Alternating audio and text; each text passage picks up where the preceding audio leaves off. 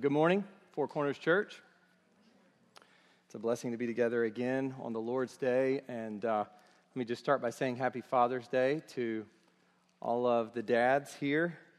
You know, I was recently listening to a podcast, and the person was describing, it was a biblical counseling podcast, and the person was describing about being a dad, and the word that he used, and he said that this was the vision statement even for the men's ministry at his church. Basically, it was one word, and it was weakness. It was weakness. And the idea behind it was that we father out of much weakness, and we are constantly in need of God's grace. We are a dependent people. You know, the place of self-reliance is the place of the pit for a dad and a husband. And so if you're here today as a dad and you feel pretty defeated, maybe you feel as though you aren't being the dad that God wants you to be, that God tells you to be in His Word, my prayer for all of us is that we will really recognize that weakness and we'll go to the Lord for help. We'll find in Him the strength and the rock that we need to be the dads imperfectly that God has called us to be. And most importantly, to be the kinds of dads who point our children to the Heavenly Father, the one who does not fail and who is not imperfect. If you would, go with me in your Bibles to Romans 9. We are in a pretty difficult passage. Some passages are difficult because it is challenging to figure out what the author is saying. Maybe the logic is difficult. I don't think that's the case for this passage. I think what makes this passage so difficult is that it is hard to swallow. Some are hard to swallow, and some you're trying to figure out where to bite into it. This one, I think, is hard to swallow for us. So Romans 9, verses 19 to 23, that's where we are today. So far in Romans 9, we've seen that Paul moves his argument forward by using objections to his message. That's the method that Paul is using as he enters into this chunk. So if you're visiting with us today or you haven't been in a while, we really are in a mini-series within a series. Romans 9 through 11 is a distinct unit within the larger epistle. So I'm going to take a moment just to kind of walk through what we've seen so far. But what we've seen so far is that Paul carries his argument along by means of objections. And there's a pattern that we can discover here up to today's text, and it is statement, objection, response. That's how Paul is teaching us, teaching his readers, by statement, objection, and response. So let me just walk through what we've seen briefly so far in Romans 9. He states in verses 1 to 5 that he is greatly grieved over the fact that most of the Israelites, God's chosen people, have rejected the God of Israel. They've rejected God. How do we know they've rejected God? Well, because they have rejected His Christ. They have dishonored the Son, as Jesus says, and therefore they have dishonored the Father who sent Him. So Paul is greatly grieved that his kinsmen, but even more importantly, that the very people of God historically, the nation of Israel, has largely rejected their God, rejected His sent Christ. So that's the statement. The objection to this comes in verse 6. And it goes something like this. Well, I guess God has proven unfaithful to His word of promise. Paul recognizes at the very beginning that the Jewish people, the Israelites, are the recipients of God's promises. And so here we have a phenomenon where largely the nation has rejected God, has rejected Christ. And so one objection to Paul's description of the gospel, to Paul's description of what God has done in Christ is, okay, Paul, well, I guess God has just proven unfaithful to His word of promise. God's faithfulness for Paul is on the line at this point. And Paul responds to it really in two ways. The first part of his response is that not all Israelites belong to true Israel. And so the apostle gives us this category, this concept called true Israel, those who are according to the promise. And we find this elsewhere. We get it especially in Paul's letter to the Galatians. So that's the first part of his response to this objection about God's faithfulness, that not all Israelites belong to true Israel. The second part of his response is that God is working out his electing purposes to save some. And he'll go on later to describe this some, whom God has saved, whom God is saving in Paul's day. He'll go on to describe this some as the remnant.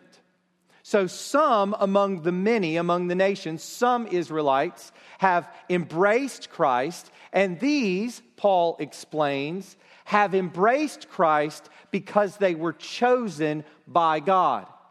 Those who have not embraced Christ were rejected, like Esau. So this is Paul's second statement. So we get statement one, we get objection, we get response, and then we come to Paul's second statement, which they bleed into each other, which I've just said. God chooses some and rejects others. And this is not based on works in any way. God does not choose those whom he chooses because he sees in them something worthy of choice. He doesn't look down through history at people and say, okay, there's something worthy there, there's something meritorious there by which or for which I will choose. It's not that at all. And Esau and Jacob he uses as an example. So in verse 11 we read this: though they were not yet born and had done nothing either good or bad, in order that God's purpose of election might continue, not because of works, but because of him who calls. And this language of calling is very salvific for Paul. This is salvation language. This is God's call unto salvation. Not because of works, but because of him who calls. And then in verse 14, we get the objection. That's Paul's statement. God chooses, not based on works, those whom he would choose. And then the objection comes to this idea of election. Well, if God chooses some and rejects others apart from anything in them, then he must be unjust. This God you preach about, Paul, doesn't sound fair at all. This God working through Christ does not sound just. This is not fair. He chooses some and not others, and not based on anything he sees in them.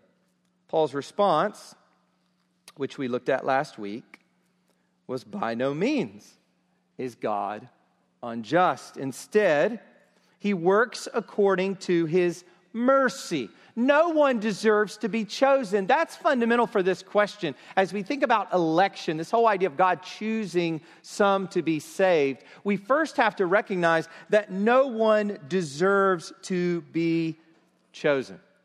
But God mercifully elects some. And further, he hardens some to show his glory.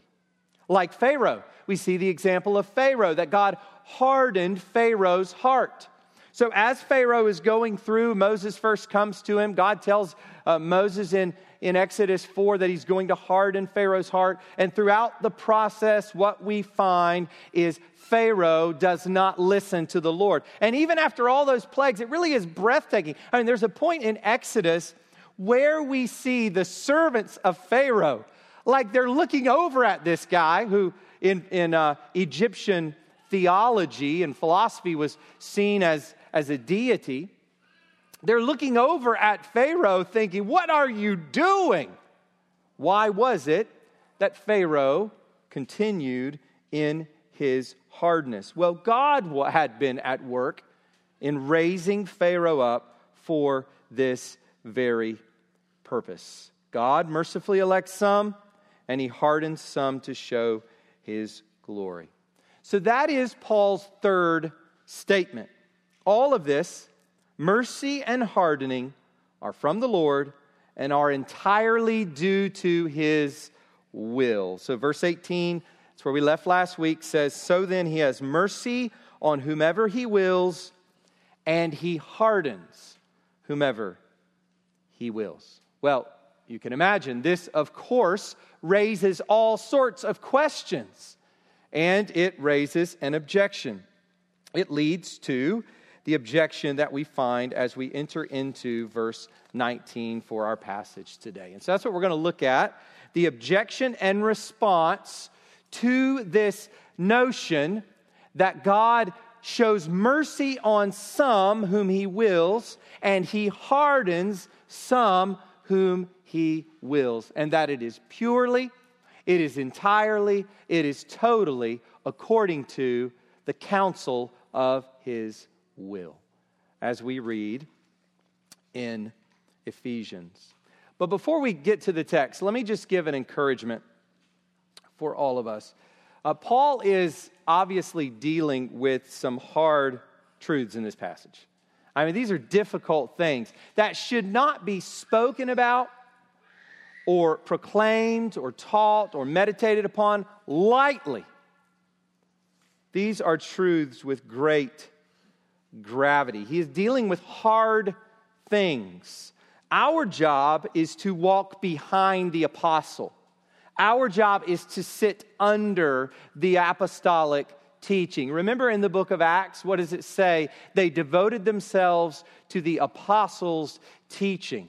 The apostles are sent by God. They have a prophetic ministry. Their writing, carried along by the Holy Spirit, is inspired by God. We're not reading the opinions of a guy named Paul, a Jewish man who lived in the first century. We are reading the very word of the living God. And so we walk behind Paul. We sit under Paul. I just want to encourage us to be teachable. To be teachable. You know, as I read commentaries on this passage, one of the things that is an important part of preaching is to read lots and lots of commentaries, to read as much as you can on the passage that you're going to teach, to get a sense for what's been said about the passage. So you want to get the big picture and the details. And as I read commentaries on this passage, I noticed that rather than following Paul's clear logic, some are doing interpretive gymnastics to get around what Paul is saying. And some of these people are otherwise excellent interpreters. I remember reading this week, and where I would oftentimes read a particular interpreter and just be, really following the logic and understanding and seeing how pieces are being put together and attention to context and so forth. All of a sudden, they just fall right off the apple cart when they come to this passage, and they start doing interpretive gymnastics. Two major things in particular, because if we were to get into all the different weeds of the way that this has been interpreted and the different views and so forth, it would be quite extensive. But I want to just mention two broad brush things, and that is, first, what I've seen is allowing the individual contexts of quoted passages to somehow undermine or trump what Paul himself is clearly arguing in his use of those passages. So our job as we come to this is to understand what Paul is saying, right? That's our job, to understand what Paul is saying and how Paul is using Old Testament text to make his apostolic point. And what I've seen in commentaries is there is this getting lostness in those places that Paul quotes. And then what comes out of that is a reinterpretation of the clear logic of the apostle here in this passage.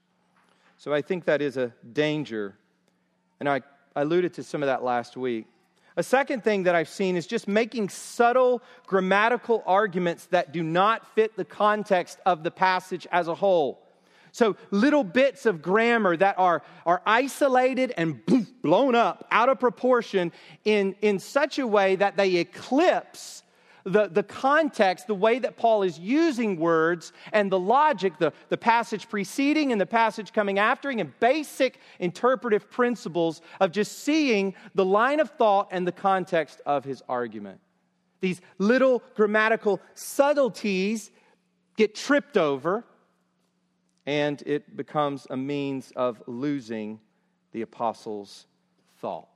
So these, I could get into the details on that, but these are two pitfalls that I think interpreters. So you may, after today's sermon, and you should, after last week and today's sermon, you may want to go and read a few commentaries on this passage. And you will find lots of different views, and you will find, I think, these two things in particular. But with those things being said, let's go ahead and stand and read this passage, Romans 9, verses 1 to 23.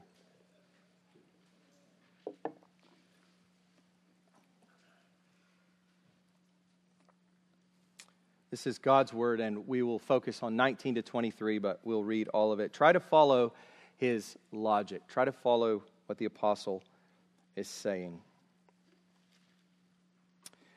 I am speaking the truth in Christ. I am not lying.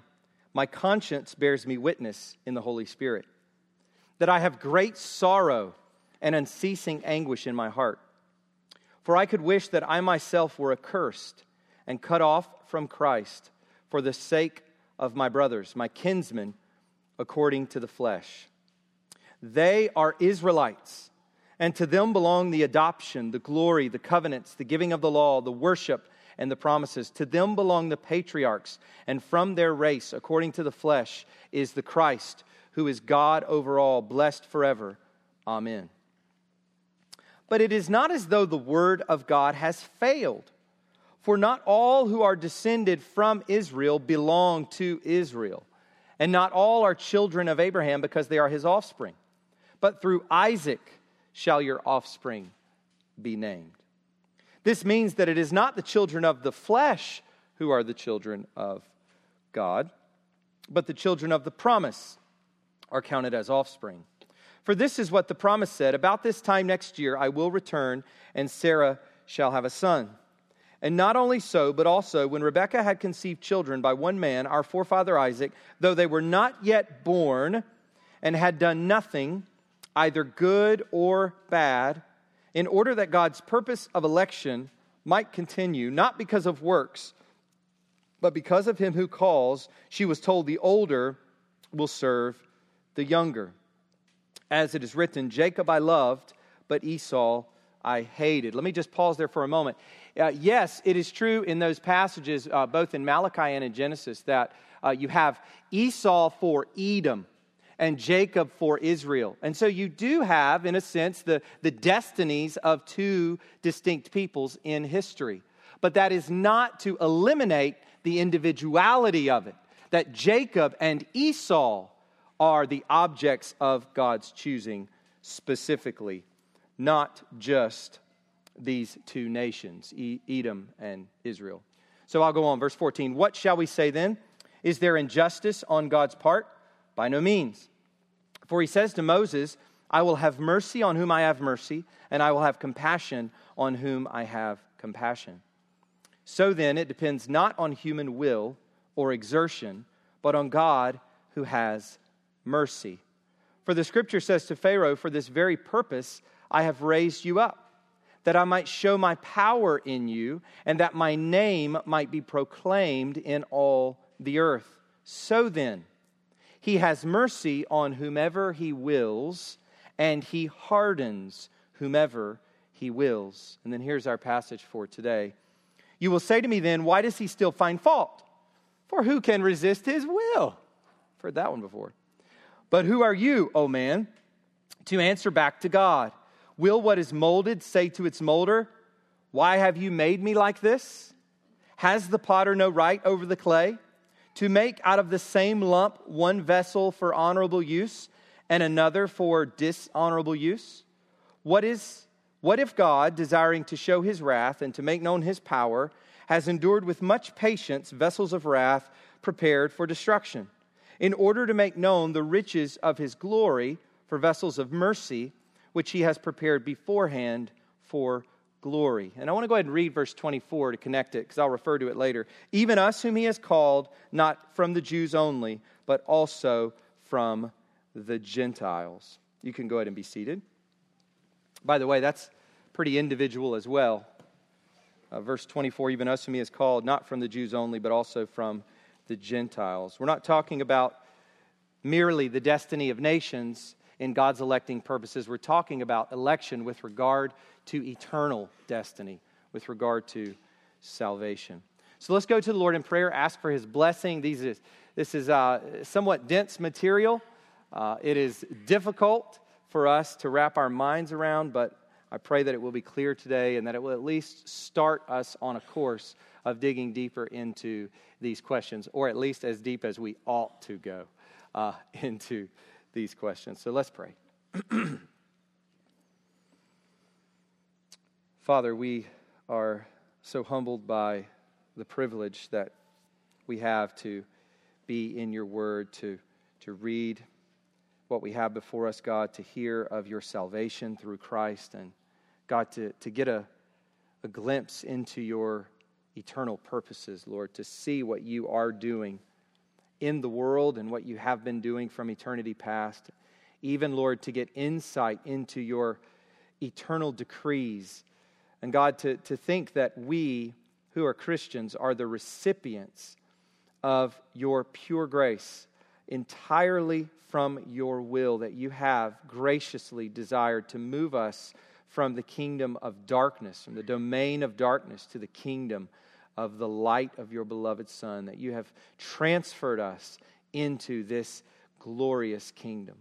God, we praise you for that, Lord. We should give our entire lives to you, to serve you, to see that you are glorified, to serve for the sake of your name. God, why would we waste our lives on anything else but to live entirely in all of our doing and all of our speaking and all of our thinking for your glory? Is this not the end of all things? So we praise you, God, that we get insight into this from your word. Lord, we pray that you would help me to teach it clearly today. We pray that you would open up all of our minds to understand, all of our hearts to receive your word. And Lord, that we would dig and pray and meditate and seek more and more to understand what you have revealed to us here in this wonderful epistle, this most famous of Paul's letters, Romans. God, we ask that our time together today through the rest of this service would be mutually edifying, that it would glorify you. We thank you for Philip's baptism earlier, Lord. What a testimony to your grace in our lives. God, thank you for your grace in his life. Thank you for your faithfulness, God, to bring some to know you and to be in Jesus Christ. And we thank you that you have been merciful to Philip. God, would he spend the rest of his life praising you for your mercy. We pray for all of our children. Lord, we ask that you would be merciful to them. We pray that they would be vessels for your eternal glory, that they would be vessels of mercy, prepared beforehand for glory. Lord, we pray on their behalf. And we thank you, God, that we have time together to fellowship today. We ask that during our fellowship time we would speak words of encouragement to each other and that we would just all leave here today with a deeper sense of your presence and a deeper desire to live for you, to love Jesus and to see his name made great in the world. Thank you for this time. In Christ's name, amen. So the title for the sermon this morning is The Sovereign Potter, and you'll see that up here on the screen. And we're going to look at two things as we try to unpack these verses. First, a humbling reality, and secondly, a mysterious purpose. What we have here is a humbling, as we think about the sovereign potter, we have a humbling reality and a mysterious purpose. So let's look first at a humbling reality. Let's go to verses 19 to 21 for this. Verses 19 to 21. You will say to me then, why does he still find fault? For who can resist his will? But who are you, O man, to answer back to God? Will what is molded say to its molder, why have you made me like this? Has the potter no right over the clay to make out of the same lump one vessel for honorable use and another for dishonorable use.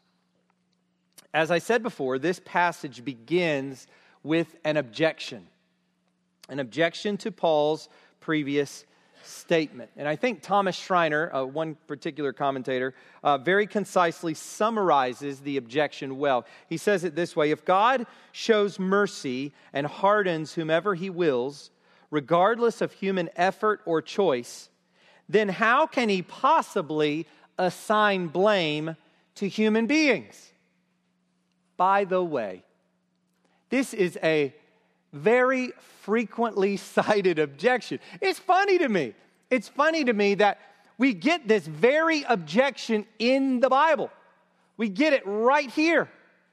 And yet, people still use this very same objection today as though that objection has not already been answered in Scripture.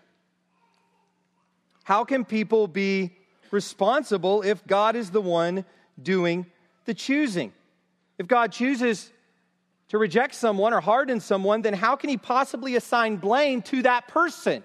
How can Pharaoh be responsible for all that he did, all the rejecting and self-hardening and all of the blaspheming and murderous intent and everything else that we find in Pharaoh's heart swirling around?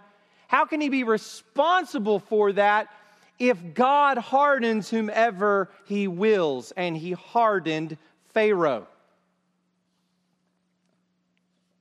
How can that be? According to your message, Paul, human beings cannot be responsible for their actions, for their hardness, for their sin, because God has hardened them. This is a frequently cited objection to the doctrine of unconditional election. So how does Paul respond to this objection? I think the problem is that many just aren't satisfied with Paul's response. Let me say that again. Many just aren't satisfied with the apostle of Jesus Christ's response. If God's choice is conditional in any way based on foreseen faith, wouldn't this have been a great opportunity for Paul to explain that? Think about that for a moment. All of the ways that people try to get around what Paul is saying in this passage, if in fact it is the case that God foresees who will believe and who will not, this would have been a great time, Paul, to make that clarification. Think about it. This would have been a great time for Paul to say, you misunderstand. This would have been a great time for him to correct that misunderstanding, but that is not what Paul does. Notice that. Get that really clear in your mind. That is not where Paul goes. So what is his response? To put it simply, he puts man in his place. He puts man in his place. Prophetically, apostolically. But who are you, O man, to answer back to God? He shuts the mouth of the one who would argue with God. I had Job read earlier because it was difficult trying to find the right passage. You could have read about 4 chapters there, but I wasn't going to do that to Caleb. But, it's interesting that we see the same sort of thing in Job's life. I mean, you're reading about Job's life, and you read the beginning, and you see what happens to all of his kids die. All of his kids die. He loses everything. He's sitting basically in a puddle of misery. And even to all of that, what is God's response to Job at the end? Who are you, Job? Were you there when I made the universe? No, you were not. Who are you, Job? And this is similar. This is a similar response that we have here. The mouths are shut. It's important to see, though, that the verb here, answer back to God, carries the sense of arguing with God, of challenging God or contending with Him, saying, well, that can't be true because if God does that, then humans aren't responsible. I hear that all the time. Various podcasts and teachers, I won't name names, but some of whom I greatly respect for various reasons, but they make this sort of argument. That can't be true because if God does that, then humans aren't responsible. Humans can't be blamed. They've got it all figured out in their minds. They've taken a few philosophy courses, written a few books. They've got it all figured out. Can't be. Paul's response, who are you, O man? So, answering back to God, I think we need to understand that this is really directed mostly at the opponent, the challenger, than the person who is trying to work these things out biblically and intellectually. So let me say this to all of us. Folks here in our church are probably along the spectrum, attenders as well as members. I mean, we say to folks who are coming to be members, we say, look, this is part of our doctrine as a church. You can see it on our doctrinal statement. You don't have to have it all figured out in your mind. You're still wrestling with some of these things, but we would say two things. One, that you don't come here and oppose these doctrines, and two, that you remain teachable in your heart. And if in good conscience you're teachable on these things, then by all means, join the church. But let me just say, people are working through these things biblically and intellectually. So the last thing I want to do today is beat you over the head if you're still wrestling with these things and give you the sense that if you're asking any questions at all, you're a blasphemer. That's not the case at all. We wrestle with these things. We come to, some of the most well-known proponents of Reformed theology, I think specifically of R.C. Sproul and John Piper, it's just two, for instance, did not have this theology when they started out in life. They came to it, and through much turmoil and much wrestling. And so, do wrestle, do read, but do listen to the apostle's logic as he unpacks it for us in this passage. Paul moves from this basic response of putting man in his place to explaining the humbling reality. And here it is. There is God, and there are human beings. Humans are molded, formed.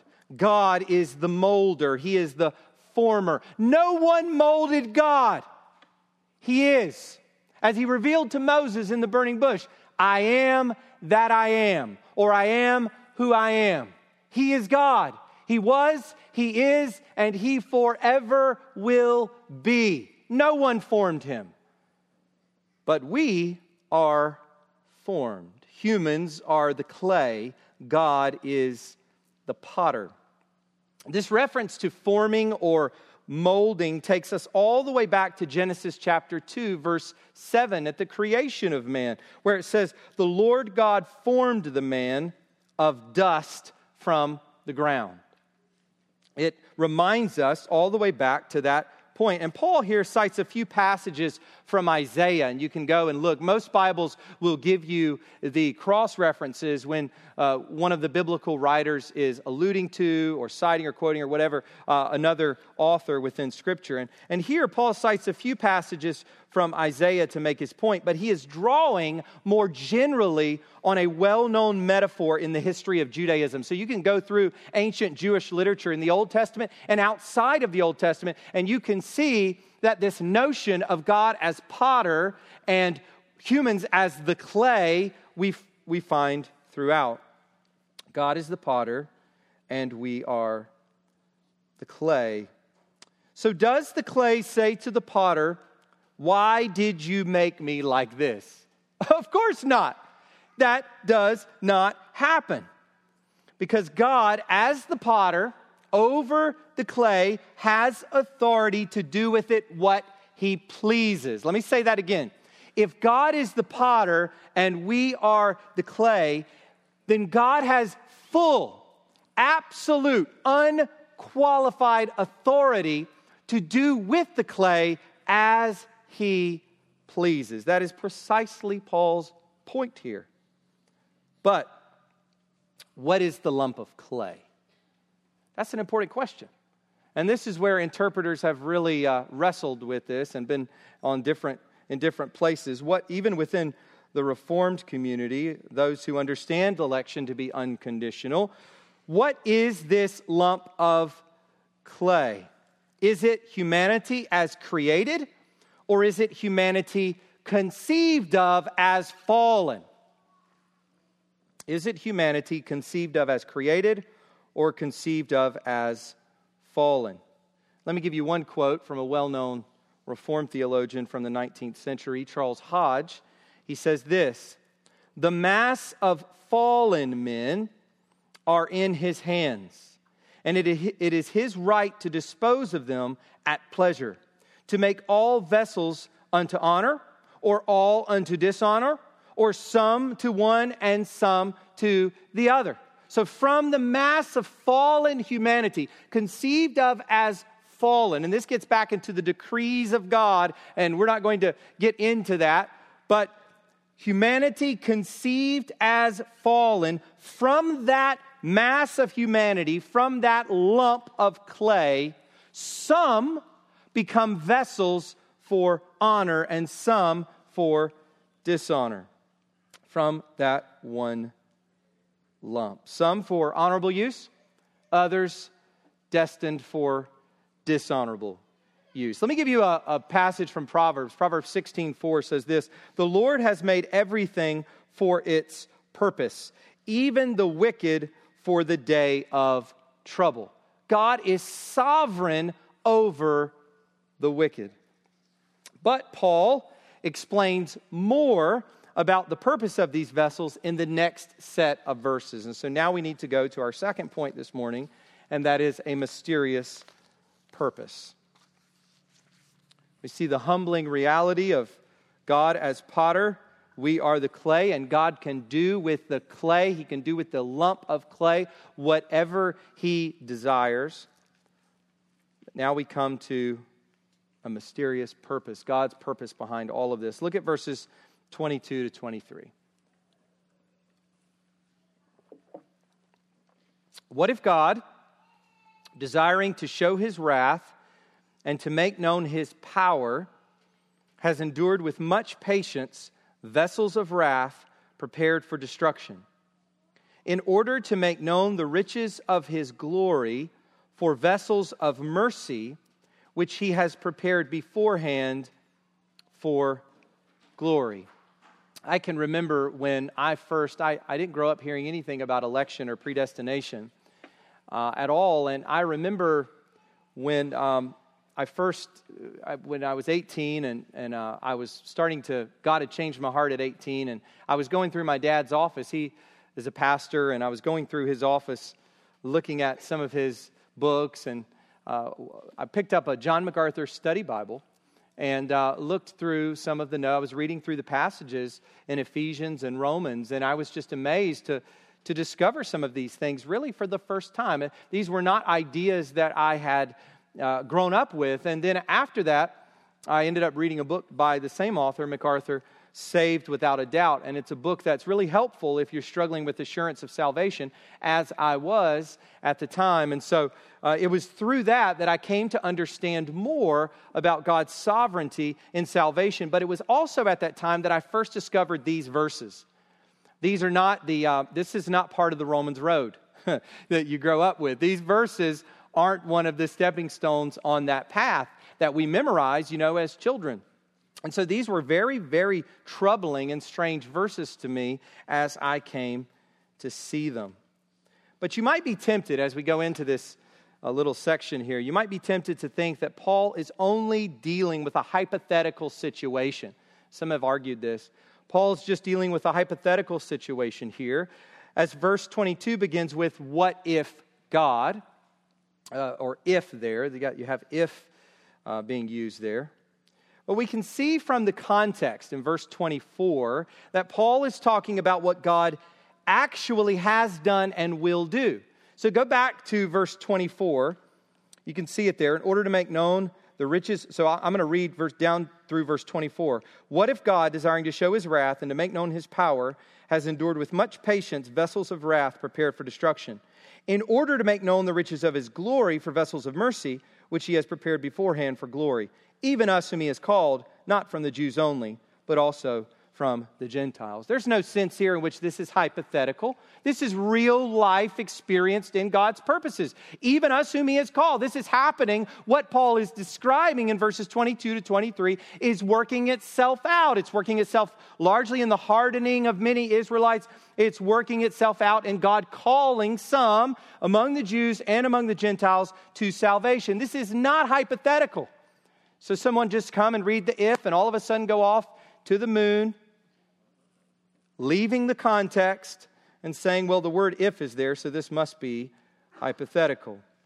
I don't think that's what Paul is doing at all. Instead, the reason he begins with if is because he is saying, what if God does this? Doesn't he have the right to do it? It's a rhetorical device. He said, if God does this, he has the right to do it. He just mentioned God's authority. God has authority over the clay to prepare some. Some are vessels of dishonor and some are vessels of honor. If God does this, he has the right to do it. That is the sense. Now, I have entitled this point, A Mysterious Purpose, not because I think Paul's language here is unclear. I don't think we read this passage and say, what is he saying? I think we actually see what he is saying. And I think it is right there on the surface. But I call it a mysterious purpose because the teaching itself is mysterious to us. It's not what he's saying that is mysterious. It's how this can be that is so mysterious. It's God's ways. It's God's purposes in history. It's God's purposes eternally. It's God's purposes in saving and in hardening that are incredibly mysterious to us. How does God's sovereignty and human responsibility go together? We know that human beings are responsible for sin. We will be judged by God. Those who are outside of Christ will be judged by God for their sins and sent to hell for their sins. They are responsible for their sins. We are responsible for our sins, but they have been put upon Christ. Christ bore the responsibility for our sins on the cross. He became a curse for us. He took our sin guilt upon himself. That sin guilt remains upon those who are outside of Christ. And they are humanly responsible for that. And yet God is sovereign. These things are very difficult because they are beyond our understanding. They are inscrutable. They are higher than we are. But this question of God's sovereignty and human responsibility is the great question that we simply cannot answer. They are compatible. We can read the Bible and we can see the tension, but the tension does not mean they both can't be true. It transcends our ability to logic it out, to reason it out. It transcends our ability to piece it all together and get it all neat in front of us and step back and say, voila. We're not able to do that. We are left with mystery. These two truths are compatible, but their relationship is mysterious beyond our knowing. But what we first must affirm, what Paul says here, is about his purposes. We have to first affirm, as we look at Paul's purposes, that God chooses some of fallen humanity to save, and he rejects or hardens others. And we see that this is first and foremost for his glory, the glory of his judgment. God desires to show his wrath and to make known his power. That's what we read here. So as with Pharaoh, he patiently endures the sin. Those who are rejected, those who are not elect, are described here as vessels of wrath prepared for destruction. Now, this is, well, I like to avoid labels the best I can, but This is the idea of double predestination. So you maybe have been wrestling with this in your group, and you've been talking about it, and it's good to talk about these things. It's very mysterious, but it is, what we are reading here is the notion of double predestination. And it is troubling. It is troubling for some, but we must notice that God is hardening and rejecting these individuals as fallen sinners. They are children of wrath, as Ephesians 2:3 says. Children of wrath. And I want to give you another quote, just to echo the one I gave you before from Charles Hodge, that I think helps us to make sense of this notion that God destines some here and destines others there. Let me read this to you. Human beings, because of sin, this is Douglas Moo, are responsible for their ultimate condemnation. Thus, God's bestowing of mercy and His hardening are not equivalent acts. I want to read that again. Human beings, because of sin, are responsible for their ultimate condemnation. Thus, God's bestowing of mercy and His hardening are not equivalent acts. God's mercy is given to those, now listen to this is so important. God's mercy is given to those who do not deserve it.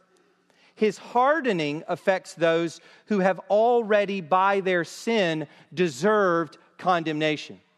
So do you see the disjuncture between these ideas, or the lack of symmetry? We can say that Paul is talking about double predestination in a sense, but we must also affirm that the way in which God is showing mercy is He is showing mercy to some who absolutely do not deserve it. And He is hardening others who do in fact deserve it. This is mysterious to us indeed. But where does this purpose end? And I think this is where we're supposed to end. This is where our minds are supposed to go. You know, it's easy as we talk through these questions to get lost down in the weeds and to just be scratching our heads and to be just lost in the complexity of it all. But where does Paul take this? What is the ultimate purpose of all of God's mysterious workings? What is all of this driving to? We get that in verse 23. In order to make known the riches of His glory for vessels of mercy, which He has prepared beforehand for glory. You know, this past week, the question came up in our group. Does God get more glory from judging sinners or saving sinners? That's the kind of question, you know, that we ask. We ask those sorts of questions. And the difficulty of these verses of this passage leads us to ask those kinds of questions. Does God get more glory from judging sinners or saving sinners? Well, I think the logic of verses 22 and 23 gives us the answer. The ultimate purpose of God's choosing some and rejecting others is that He might display the riches of His glory, the manifold perfections of His nature for vessels that are prepared for eternal glory. Think about it this way. If there was universalism, if every human being were saved, how in the world would God be able to declare the true depth of His mercy if there was nothing that we were shown mercy from? But God's intentions are that those who have been shown mercy, when all is said and done, when the new heavens and the new earth have come, that we would know that is what God saved me from. God is declaring in His judgment of sinners the very thing that we did not get because of His grace and His mercy. Totally unmerited. Totally undeserved. Ephesians 1 verses 5 to 6 says, He predestined us for adoption to Himself as sons through Jesus Christ, according to the purpose of His will, to the praise of His glorious grace. To the praise of His glorious grace, with which He has blessed us in the Beloved. There is one answer to the question, what will we be doing forever in heaven? And now, of course, we can talk details, what we will actually be doing day in and day out. If you can say day in and day out, it'll be eternal. But what will we be doing? One answer: praising God for His glorious grace. And when it is recognized and fully understood in God's judgment at the end of time, however all of that is going to play out, whatever it is we're going to see, whatever it is we're going to realize, whatever it is we're going to come face to face with, by that time, what God reveals to us, what we will see, is that we were saved from something awful that we deserved, and instead God gave us mercy. He showed us pity. He showed us compassion, and the whole lump of clay could have been thrown in the garbage. The whole lump of clay deserved to be eternally destroyed. But some, in fact, many, untold number, from every tribe, tongue, and nation, will around the throne of the Lamb praise God for His glorious grace, which He purchased for us through the blood of His very own Son. His very own Son. God's glory, His glorious grace, is the end of all things. It's the end, it's the purpose, it's the aim, it's the target for all of God's doings throughout history, for all that God has revealed, for all that God has decreed, and we can't even begin to enter into that with any depth. Before the world began, all of it for the purpose of lavishing His glory and His mercy on vessels prepared beforehand for glory. If this is the case, how then ought we to live? If our very purpose for existence and our very purpose for being saved is to the praise of God's glorious grace forever and ever, how should we spend our time? How should we speak? How should we guard our hearts? How should we display the glory of Christ and His church through our marriages? The fight for our marriages is the fight for God's glory. It's not just the fight for you being happy for the next several decades. It's not just the fight so that your kids can have a good model. It's the fight for the glory of God in the earth, which is the very reason for which you were made and saved eternally.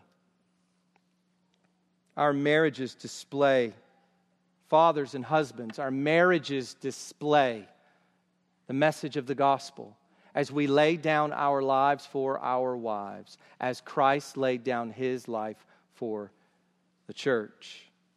And what greater privilege is there to have a room of little disciples, little hearts and minds to fill with God's glorious truth, and to pray diligently over them, that they may grow up and glorify Christ in the earth, and that God may have ordained it by means of our prayers, that they would come to know Christ, and that they would forever be a testimony to His glorious grace. That's why we exist.